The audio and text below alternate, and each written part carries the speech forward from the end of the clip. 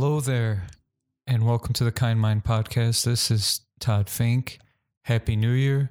This is the first episode of 2019, and tonight is a full moon. It's actually a super blood wolf moon, lunar eclipse. So the super moon refers to the moon being closer to the earth, and the blood moon refers to the lunar eclipse.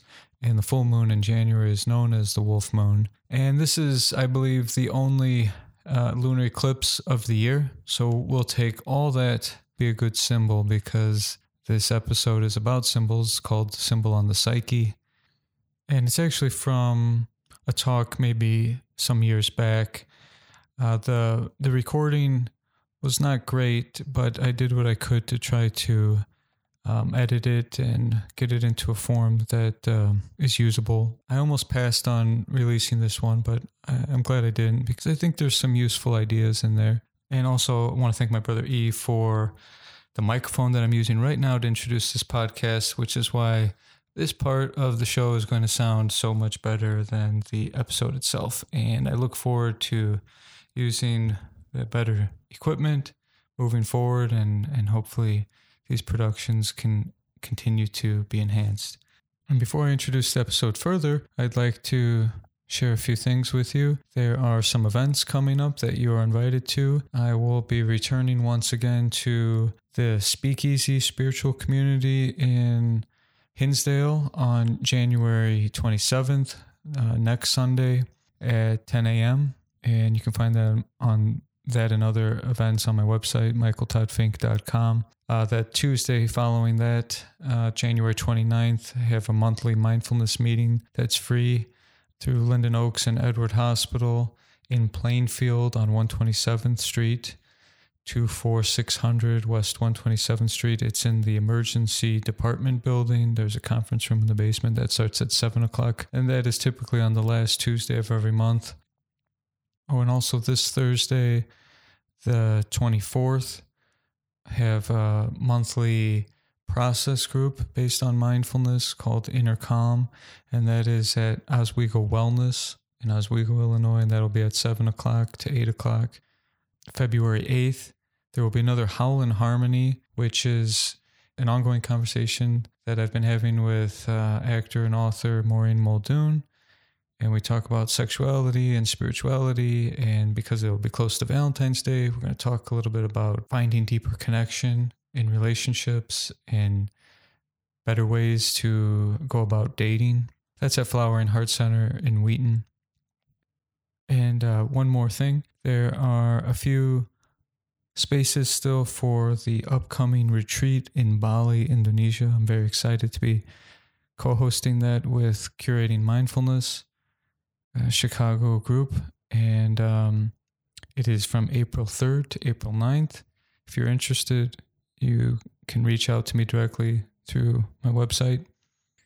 And very close to introducing the Kind Mind Studio on the website, which will be a portal for guided meditation and relaxation. Many people have requested audio guidance for that, and I'm happy that it's almost ready to get started. And I decided against having any kind of subscription for that service, but I do encourage you to contribute what you can if you use it and you find it meaningful, and know that whatever contribution you can make will help me to grow it. And I'd like to add wisdom tales and mystic poems and life lessons. I'd also like to share something about all the books that have impacted my life. So I think this has the potential to really grow, but I'll see how you feel about it. And if people support it, you find value in this podcast, which is free to listen to without ads,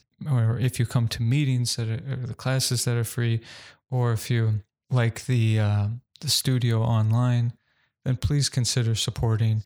And I would never want somebody to not be able to use it because can't pay the bills this month. I mean, that is exactly when it would be important to be able to practice meditation. So I'm glad that it's available to everybody anytime, whenever they need.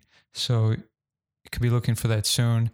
If you're not on the email list, please sign the email list on the website so that you can get the invite when it is published. Please visit my website, michaeltoddfink.com. And like I said, this episode is called Symbol on the Psyche.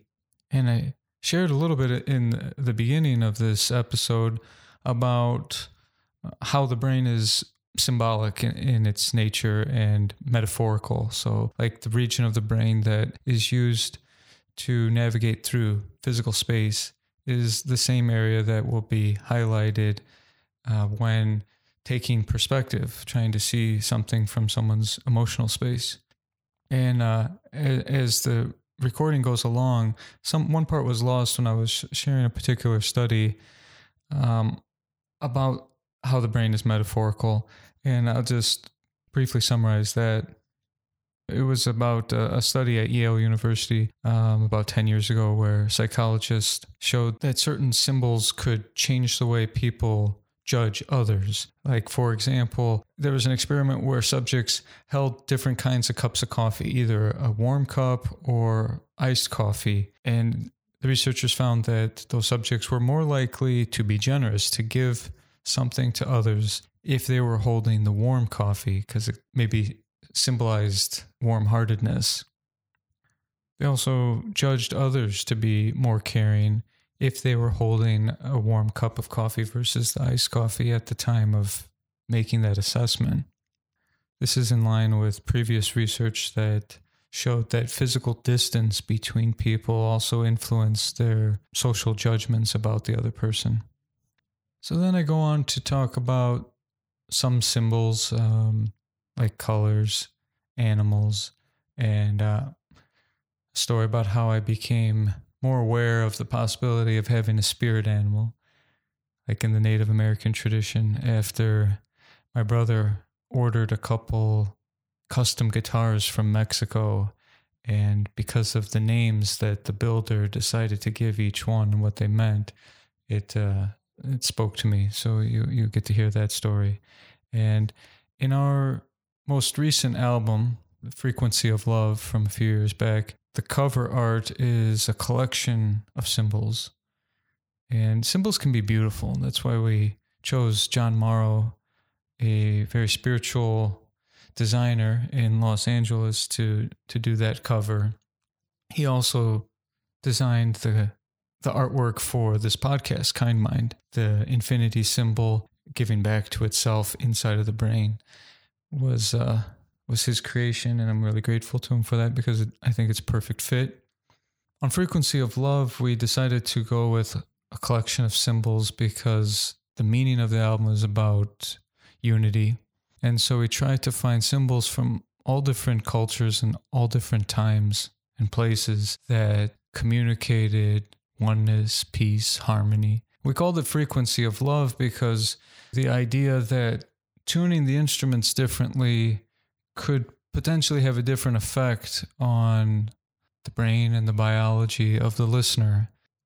Instruments are ordinarily in standard tuning, which, if you're familiar with hertz, which is cycles per second, the A would be 440 hertz. We decided to calibrate that a little bit differently, and my brother and I started looking at the mathematics of other cycles. Hertz is measured in cycles per second, which is how many times does a revolution happen in 1 second. So there are some natural cycles like the Earth rotating on its axis, which obviously happens only a fraction of once in a second, and the Earth revolving around the sun and the moon orbiting the Earth.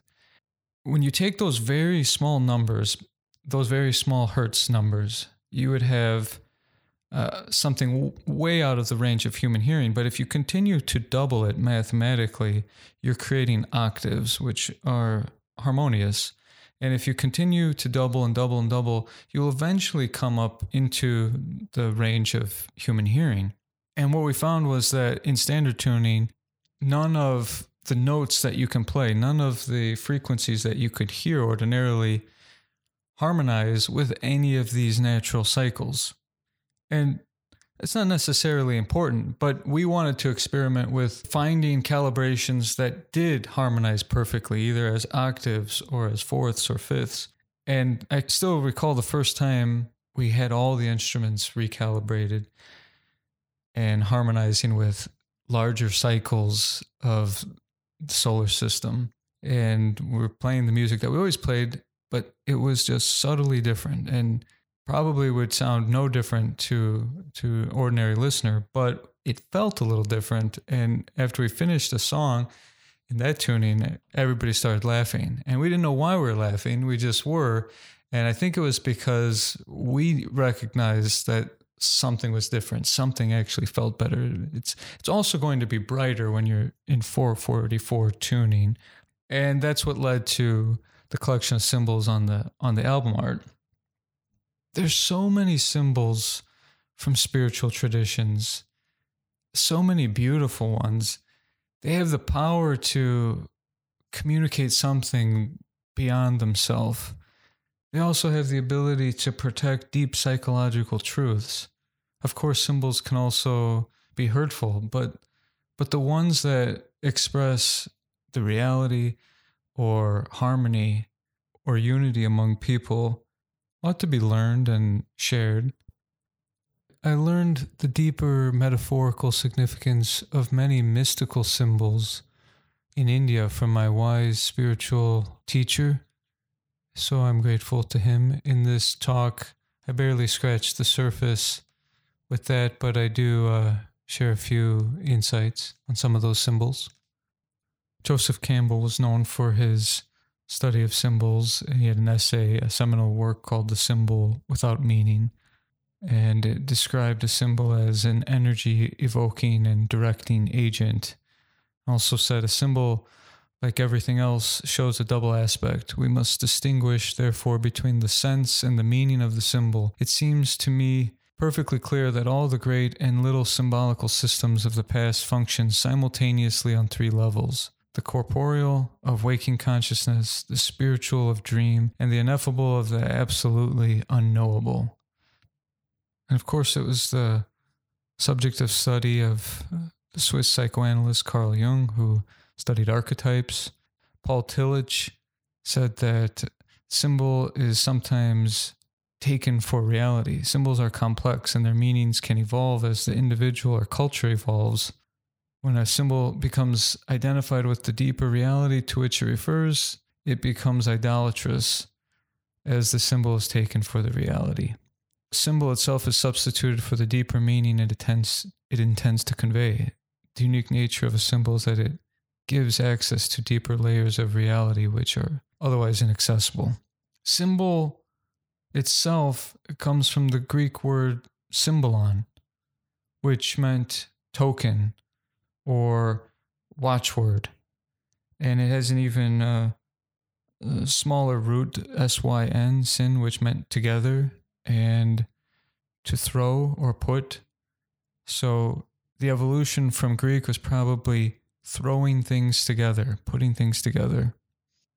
And there's not a lot of research on the effect of religious symbols on the brain because it gets complicated with the different emotional significance and how that activates different regions. But we do have some research, and it depends on an assessment known as Beliefs About God Assessment Form, or BAGAF, that measures the adaptability of a person's religious beliefs, correlated significantly with activity in the amygdala and insula when observing religious symbols. We do know that negative symbols have a certain suppressing effect in the visual regions of the brain through functional magnetic resonance imaging. So that is interesting. But anyways, there's a lot more to learn and a lot more for us to discuss in the future. And I think that's it. So I hope you enjoy this episode. Please rate the podcast and review it if you can. I know that's possible on Apple Podcasts. Not sure how it works on the other platforms, but happy Super Blood Wolf Moon lunar eclipse.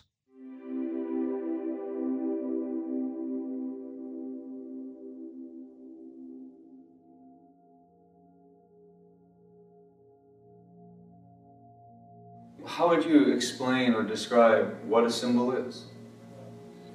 Yeah, it's a figure or something that means something to a group of people. It has metaphorical meaning. And sometimes that meaning is pretty hidden or not well known. Well, when we look at the letters of the alphabet, some of the letters in our English alphabet are also words, right? Like the letter A is also a word in itself. I is also a word. In Sanskrit language, which is one of the oldest, maybe the oldest language on the planet, there's 50 letters. Every letter is a word that has up to 7 meanings. So when putting that language together, there's lots of metaphors and there's lots of different ways it can be interpreted.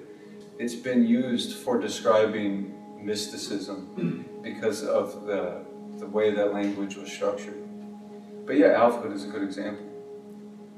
What I'd like us to do is think beyond like basic religious symbols or fundamental religious symbols and start to open our mind to the idea that so many things could be a symbol for us in our personal journey. Sounds, colors, elements, numbers, animals. So we're going to open our minds up to all of these different things that we encounter on a daily basis and to start to look for meaning or even assign meaning, and then that's used to inspire. Ultimately, for our purpose, a tool for our development and our growth. I'd like to tell you a little bit about how the brain functions on symbols, the brain on metaphors. It's kind of fascinating because our brains don't really have different parts for the reality and for the metaphor. And because the same part of the brain will often be activated by a real situation and a metaphor for that situation, it is a clue for being able to use symbols to bring out more positivity in our life. Just like visualization is a technique in sports, in business.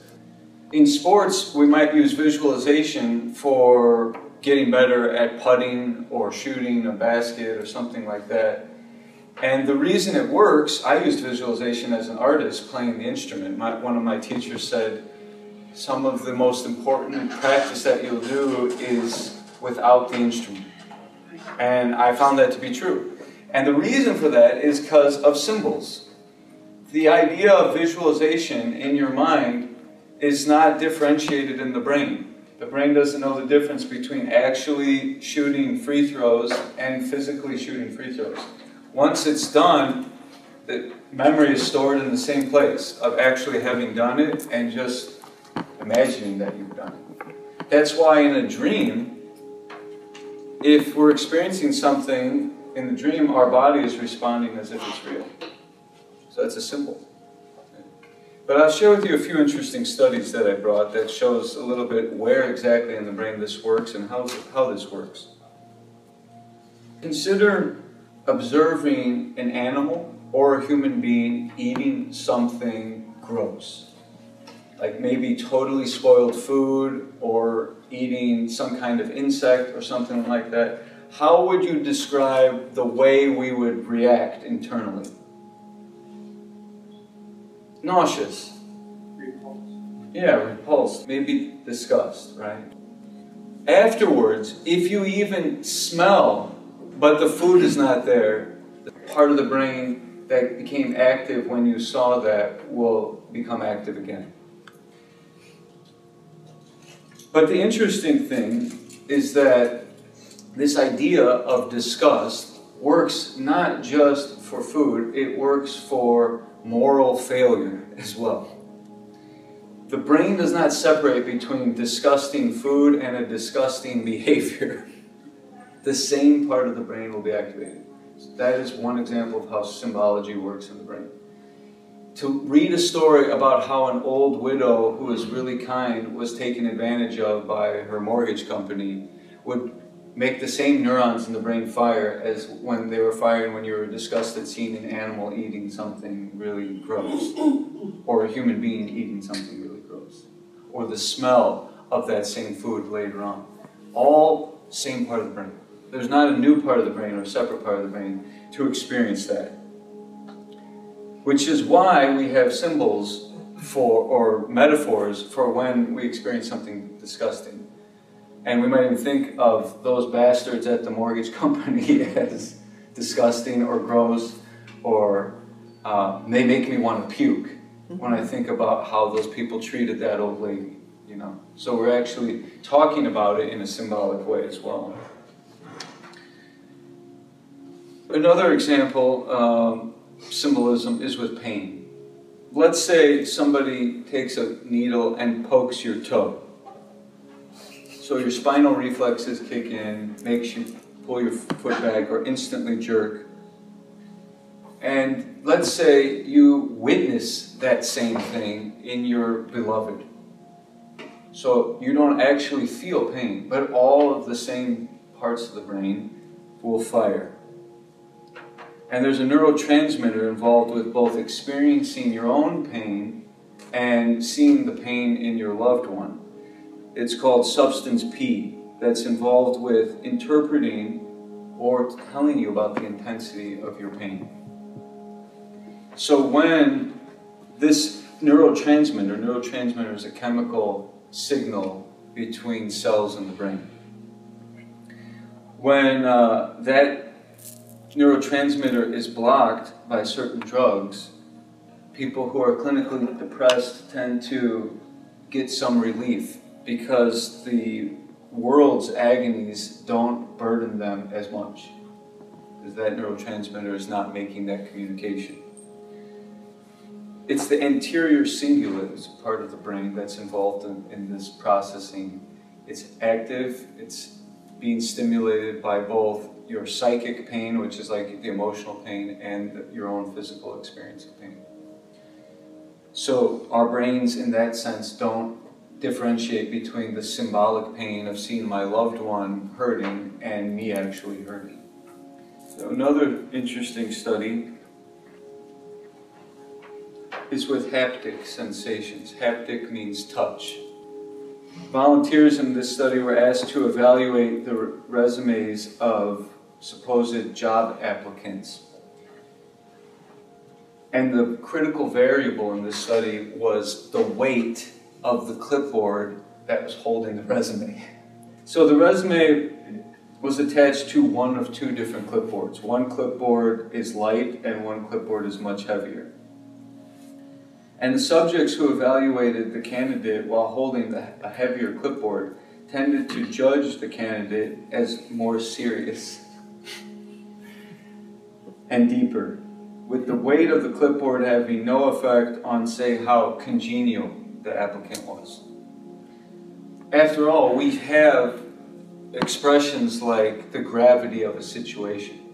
That weight metaphorically represents the intensity of a situation or a weighty matter.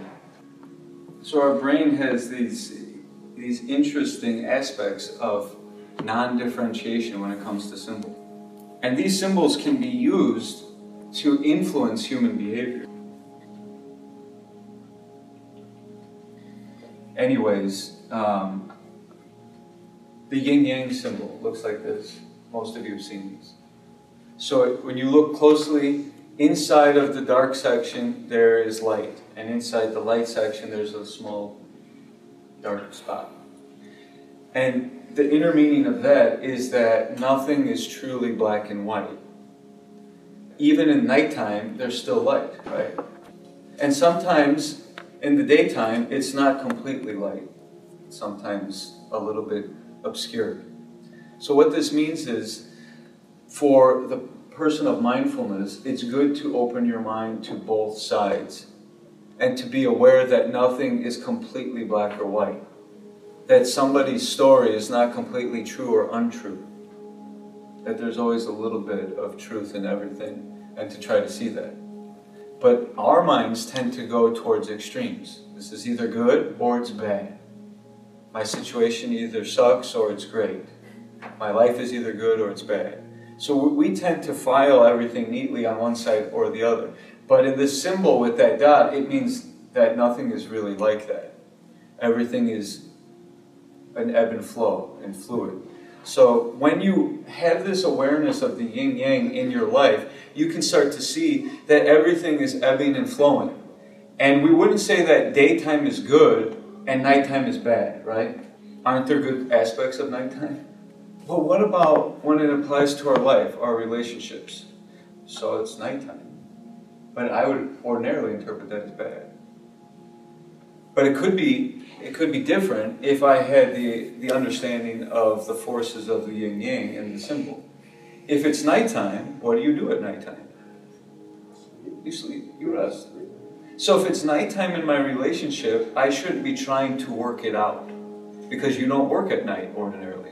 You sleep at night. So if it's nighttime in my dynamic with my partner, that means it's time to step back, do my own thing, or enter into repose. But what do people do? They interpret it as bad. Darkness is bad, so they keep fighting. But you inevitably fall asleep when you try to work at night at the computer or at your desk, or you try to read. It doesn't work, unless that's your routine. But ordinarily it doesn't work. Similarly, it doesn't work in the relationship at that time. And every relationship has this ebb and flow. It can't always be daytime. And even if it could always be daytime, that would not give you the full experience. Nobody would like for it to always be daytime. And that's why in the parts of the world where there's like a month of daylight and a month of darkness, there's a lot of depression and a lot of health problems. We need the balance. So if it's nighttime in the relationship, don't interpret it as bad, interpret it as night. And then choose your response accordingly. And that's how that symbol can be valuable for you in your life. And the symbol, the dot is subtle. In your life, when you perceive something as this way or that way, can you see the dot in that situation? Some people are wired to think in black and white. But usually when we deal in black and white terms, or all or nothing terms, we suffer more. It's a common personality trait in borderline personality disorder and lots of other mental illness, black and white thinking. And we use tools like cognitive behavioral therapy to help people become more aware of black and white thinking, all or nothing thinking, and try to have more middle thinking, both and thinking, not either or thinking. So like this, we have to try to work with our circumstances in life and go deeper into it, and not be satisfied with, a black and white categorization of our experiences. And then we'll be using this symbology to get more insight into our life situation. Masculine and feminine are examples of yin-yang. Masculine and feminine does not necessarily mean man and woman. It sometimes can mean man and woman. But masculine and feminine are forces that are within every individual. There's a masculine side to life, there's a feminine side to life. There's a masculine energy, there's a feminine energy. And finding your own personal balance, and then finding that balance in relationships. Sometimes relationships struggle because people think, I have to be so neatly masculine and you have to be so neatly feminine. But what a relationship requires is just some kind of harmony. And within oneself, they have to find that harmony. How does my life manifest balance? What type of forces do I need to pay attention to? Another symbol that you find in most religious traditions is the lamp. What do you think the lamp is a symbol of? Knowledge. If light is illumination, then the opposite of that being ignorance. Ignorance has two qualities. One, it has a veiling power. And that's why in some cultures, the ignorance is personified as a deity. Like in Hinduism, it's called Maya. And that Maya, or that ignorance, has two qualities. One is a veiling power. You can't see what's really there. And then two, it has a projecting power. You see something else. So you don't see what's really there, it's veiled, but you do see something else. And that is what many spiritual traditions say the world is. It's a veil, and then you don't see what's really there, but you see something else that's not there. So I'll give you a metaphor, a symbol, and that is a rope. In dimly lit space, a rope somewhere in the room might look like a snake. If I think it's a snake, I'm ignorant of the reality that it's a rope. But the two things that happen, I don't see a rope, so what's really there is veiled. That's the veiling power. But I do see a snake, and the snake is not there. That's the projecting power. And that's the symbol of ignorance in a nutshell. One veils, two projects. I can't see what's really there until I flip the lights on. Then once I flip the lights on, there's no more projection and there's no more veil. So that's why the lamp is illumination. It removes the veil and it ends the projection. Becoming fully aware is called enlightenment, because it means the lights are completely on and now you get to see the reality. The lamp in mystical traditions is also a symbol for human life. The lamp gets lit, which means it wasn't always lit. It gets lit, so that's birth. And then it eventually is extinguished, that's death. In between, you have some oil that's burning. So the lamp has camphor oil, and eventually that burns out and it's extinguished. And that's a symbol of human life. The lamp has to be taken care of, to be protected, because it could go out unexpectedly. When the oil is put into the lamp, it'll have its own lifespan. That lifespan gets spoiled if a strong wind comes or the lamp is dropped or something else happens. It will extinguish just like that. So it means that human life is very unpredictable. We have some energy in our body and we think it could go for X amount of time. But a strong wind can come at any time and extinguish the life. But people aren't thinking of that. People don't think that's going to happen. All around us, everybody is expiring, and nobody really thinks about, maybe my lamp goes out tomorrow. The wick is made of cotton. Cotton is a metaphor for human desire, because cotton is what we make our clothes out of. And in the past, that was what you would desire the most, before there's all kinds of technology, clothes. And wealthy people had lots of clothes, different colored clothes in the past. So it was the symbol of desires. And the fire is the symbol of knowledge, and it burns the wick. It burns up the desires. So through knowledge, people can manage their desires and not have as much trouble in life. In many traditions, you do some sort of worship or practice with the light. In Zoroastrianism, they feed a fire for 1,000 years. The same fire has been burning from Persia, and it was brought from Persia when the Muslim rule took over. They were exiled and they went to India, and they carried the fire 900 years ago, and the fire is still burning in Bombay, in Mumbai. And every day some priests are giving oil or ghee or something that the fire can burn, pouring it into the lamp every day for like 1,000+ years. And this is also a symbol of human life. There is a fire burning in the body. What's the oil for that fire? The oil is your breath. Without another breath, the fire goes out, it's all over. So there's a fire, there's a life force burning inside of the body. And the body is filled with heat. The body's like, in some parts, over 200 degrees. When that fire goes out, the body's a dead body. It's cold. And that fire, just like any fire, burns with oxygen. So you have to keep pouring oxygen on. In the spiritual practice of meditation, every breath is poured on the fire, or soul fire in some traditions, with a prayer. The prayer is not necessarily a literal prayer. The prayer is that you're doing it with gratitude or some sort of self-awareness. So all the time breathing is happening autonomically. When breathing is happening autonomically, the medulla is controlling it in the lower part of the brain. When you do it with conscious awareness, the higher part of the brain takes over, and that part of the brain shuts off. And it leads to more peace and awakening, because you're ascending up into the higher aspects of the brain that lower mammals don't have. So we have this option to breathe in that way. And when you make it a spiritual practice, I'm not just breathing, I'm taking oxygen from the universe and I'm offering it as an oblation to the fire inside the body for as long as it's burning.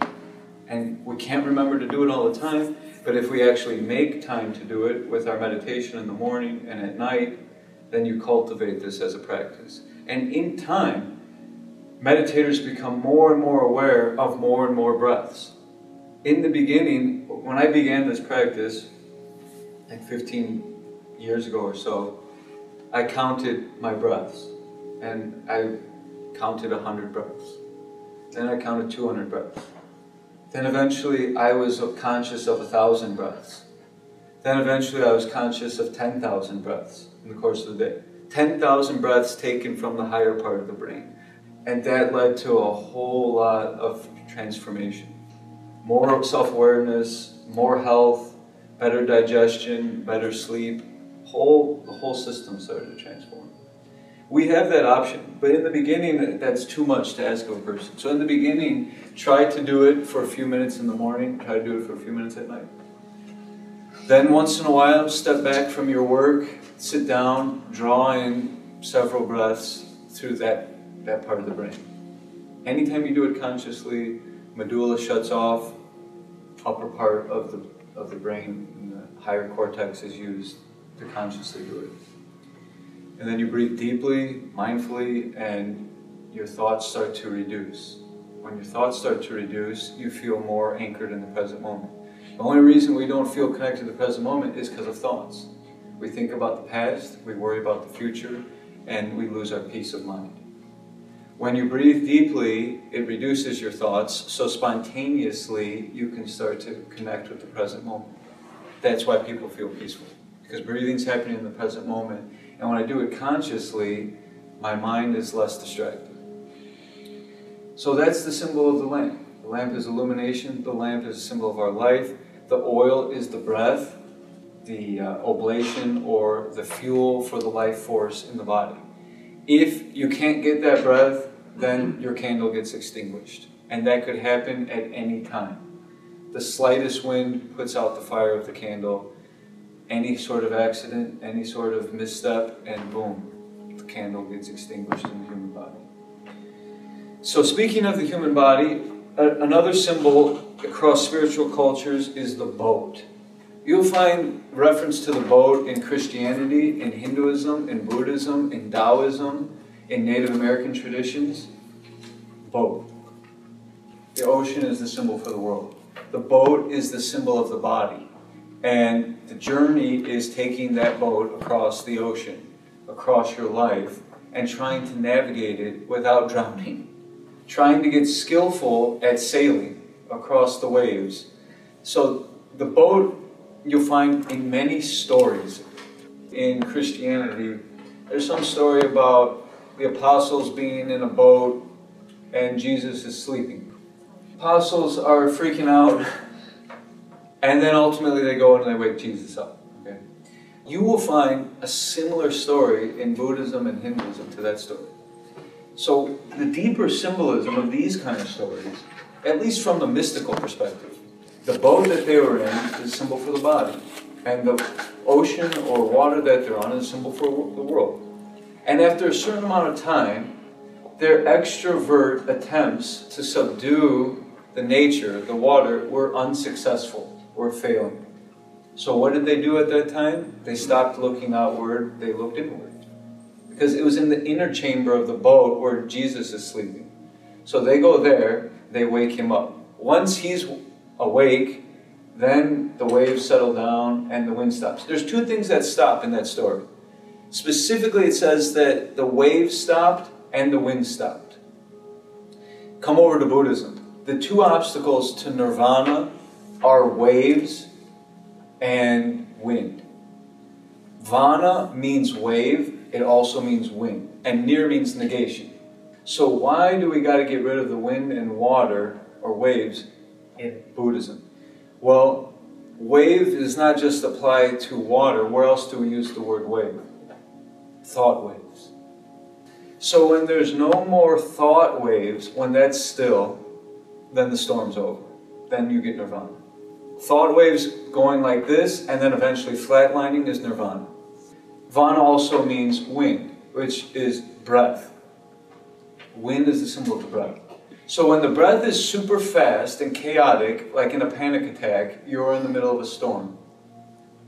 Breath is fast, wind is high, and you're going to have racing thoughts, which means lots of waves. Lots of waves, lots of wind, you're in the middle of a storm. Nirvana, meaning no wind, means that when the breath is so slow, so feeble, so controlled, so still in deep meditation that it's almost not there. In the other example of the boat, like in the Christian perspective, maybe the boat means the human body, and again the waves and the wind are our own turmoil. And you can't solve it by trying to change others. You can't solve it by trying to control the water or control others. When you go inward, the awareness that was previously dormant wakes up. When you wake that up, then your breath slows down, then your thought waves slow down. You don't have racing thoughts anymore. With the practice, the continued practice of inner meditation, your mind doesn't disturb you anymore. Your mind is no longer your enemy. Racing thoughts no longer plague you. You get to choose when you want to think and what you want to think about, and you'll be able to think about that for as long as you want. And when you don't want to think about that anymore, you'll be able to let it go. Then the mind is what it ultimately was designed to be, an instrument. In other languages, it's called an instrument. So the instrument means it does nothing unless you want it to be used in a particular way. The guitar makes no sound. The piano makes no sound unless I play it. If I'm not playing it, it's silent. And if your mind is an instrument, that means if you're not using it, it's silent. We can't get that experience unless we have a mindfulness practice, and in time we cultivate that practice and our mind grows quiet. Then we can really make music with our mind. In Native American spirituality, there is animals as symbols. And there's an idea that everyone has a spirit animal. And I didn't know much about that throughout my life, and when I started to get exposed to that idea, that maybe you have an animal symbol for you personally. Oh, well, I wonder what mine would be. Then it soon became very clear, for me at least, that my spirit animal, if there is such a thing, or at least the one I want to adopt, is the fox. Because I think about fox, and I see fox all the time. I see fox in my dreams. I encounter foxes near my home. And later in life, I found out my own name means fox. Todd means fox in Old English. And I find it come up more and more. But I wouldn't have if I didn't open my mind to the idea that animals could be symbols for your personal journey. I opened my mind up to that, and that we've already established as one of our foundational qualities for our group, that we'll be open-minded with each other. So I was open-minded about it. My favorite superhero growing up was Zorro, because I love the idea of somebody helping the poor and doing it in a humble way. Why is it humble? Because he has a mask. He doesn't let his identity be known. Only last year, when a Mexican guitar maker built me a small guitar called a requinto in Mexico, and inside he wrote, "This is El Zorro." So when I got this guitar, and I remember that was my childhood hero, I thought, this is a symbol. I should figure out what Zorro actually means. So I look it up. I never learned what that. I learned some Spanish, but I never learned that word. It means fox. And then once again I thought, that all makes sense for me. How do you find out what your spirit animal is if you're interested?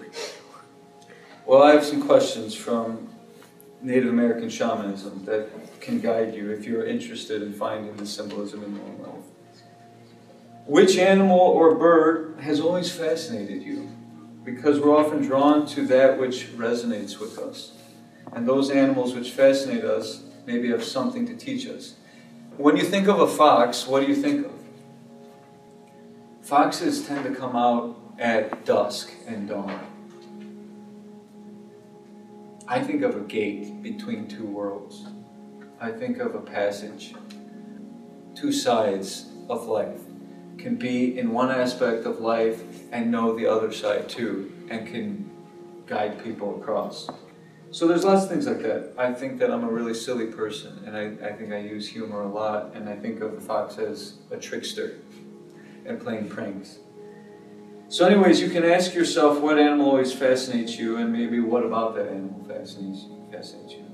If you were to go to the zoo, and you can only see one animal, which one would you like to see? As a child, I think this is especially important. In your children, you can pay attention to this and be open-minded to what they're naturally drawn to. Children naturally and spontaneously want a certain animal in their life. They want a dolphin stuffed animal, or they want a giraffe stuffed animal. They maybe give you some indication of your child's nature. Remember, it's not our job to make our children like us. It can be our job to be more like our children. It's not wrong to be more like your child, but it can be detrimental to try to make your child more like you. Pay attention to your child, learn about your child, and try to support your child be more like who they are. That's hard for a lot of parents. Even if their children become adults, parents are still trying to control them, still trying to make them like them, telling them what to do. Child's already full-blown adult, and I see the parents still trying to control their life. It's normal, but it's not so healthy. What animals do you see most frequently when you're out in nature? Have you had encounters with animals in the wild? Maybe the animals we encounter in the city environment or in the wild have significance for us, and we can learn from them, even if only about survival within that environment. Of all the animals in the world, which are you most interested in now? Because our interest in animals change. It's not that you have only one animal throughout your whole life, as I've described in my life. We change, our values change, and different animals may come into your life. We usually have one or two that are lifelong. In Native traditions, those are called spirit animals or power animals, but others become prominent at certain times when maybe there's something important for us to pay attention to. What animal frightens you the most? That which we fear the most is often something we have to learn to come to terms with. When we do that, it then becomes our power. Some shamans believe that fears will take the shape of an animal, and only when we confront it without fear do their powers work for us instead of against us. And finally, do you have dreams with animals in them, or are there animal dreams that you have never forgotten? And then if you know what that is, you can look up, this book's called Animal Speak, about spiritual traditions of the Americas. Numbers are also symbols. If you paid more attention, you probably noticed that you see certain numbers more often than others.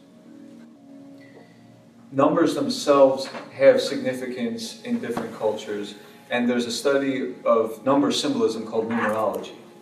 1 means beginning, 9 means completion. 9 is the end of numbers. After 9, you go back to 0.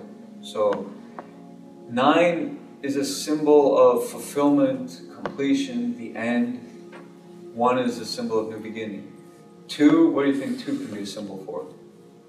Partnership, togetherness, romance, love. 3, very symbolic in lots of religions like Trinity. Colors. What is red a symbol for? Power, danger, caution. Stop sign is red. Face turns red when we get angry. So red is a symbol of danger. Passion means emotional intensity. So that's why it's used both for lovemaking and for anger. Because in both cases you get red. What about green? Jealousy, green with envy. Nature. Red sometimes means stop, green sometimes means go. So there's lots of meanings for these colors. Different cultures reverse the meanings of colors. And lots of symbols get reversed. The Nazis reversed the symbol of the swastika. Swastika has been in existence for thousands of years. symbol of harmony in Asia. Look at how that has changed for the whole world. It changed the meaning of a symbol, and it changes the emotional reaction in people when they see that symbol. Blue. What's blue a symbol for? Peace, tranquility. Why? What's blue in nature? Sky. The sky and Water. the ocean. And if you've been to the ocean, don't you feel peaceful? When you look at the night sky or the day sky, don't you feel peaceful? So it's a symbol. Basically what I'm saying here with colors is use them however they need to be used in a way that your mind and body responds to. If you need more peace, put more blue in your life. The way you arrange your home, the way you arrange your space, and the colors that you use are all symbols. And your brain responds to that. Your biology responds to these symbols. So build your life in a way that makes sense for your peace, for your development. And at the very least, keep a peaceful space in your life or in your home. And make that a symbol for sacredness. Don't bring troubles there. Don't bring anything there other than peace. Cultivate that space as a peaceful space and use whatever colors support you in that. Things in nature are symbols. Cloud is a symbol. Rainbow is a symbol. I was talking to someone today trying to build peace between us and more harmony between us. And at the moment I was having the conversation, a rainbow appeared between two clouds in the sky. Good sign. Anyways, all these things are symbols. But if you're looking for it, you're seeking. That's not to say, get dogmatic with it. I'm not saying that. I'm just saying cultivate your own symbolic practice. Your whole life can be a symbol if you want it to be. Your whole life can be a song if you don't treat your troubles and problems as meaningless. Treat them as being full of symbolic value. And then when you pay attention to life in that way, you'll be more mindful. And you can face your troubles, you can face your difficulties, and learn your life lessons. And all these symbols around us can be the tools for your evolution.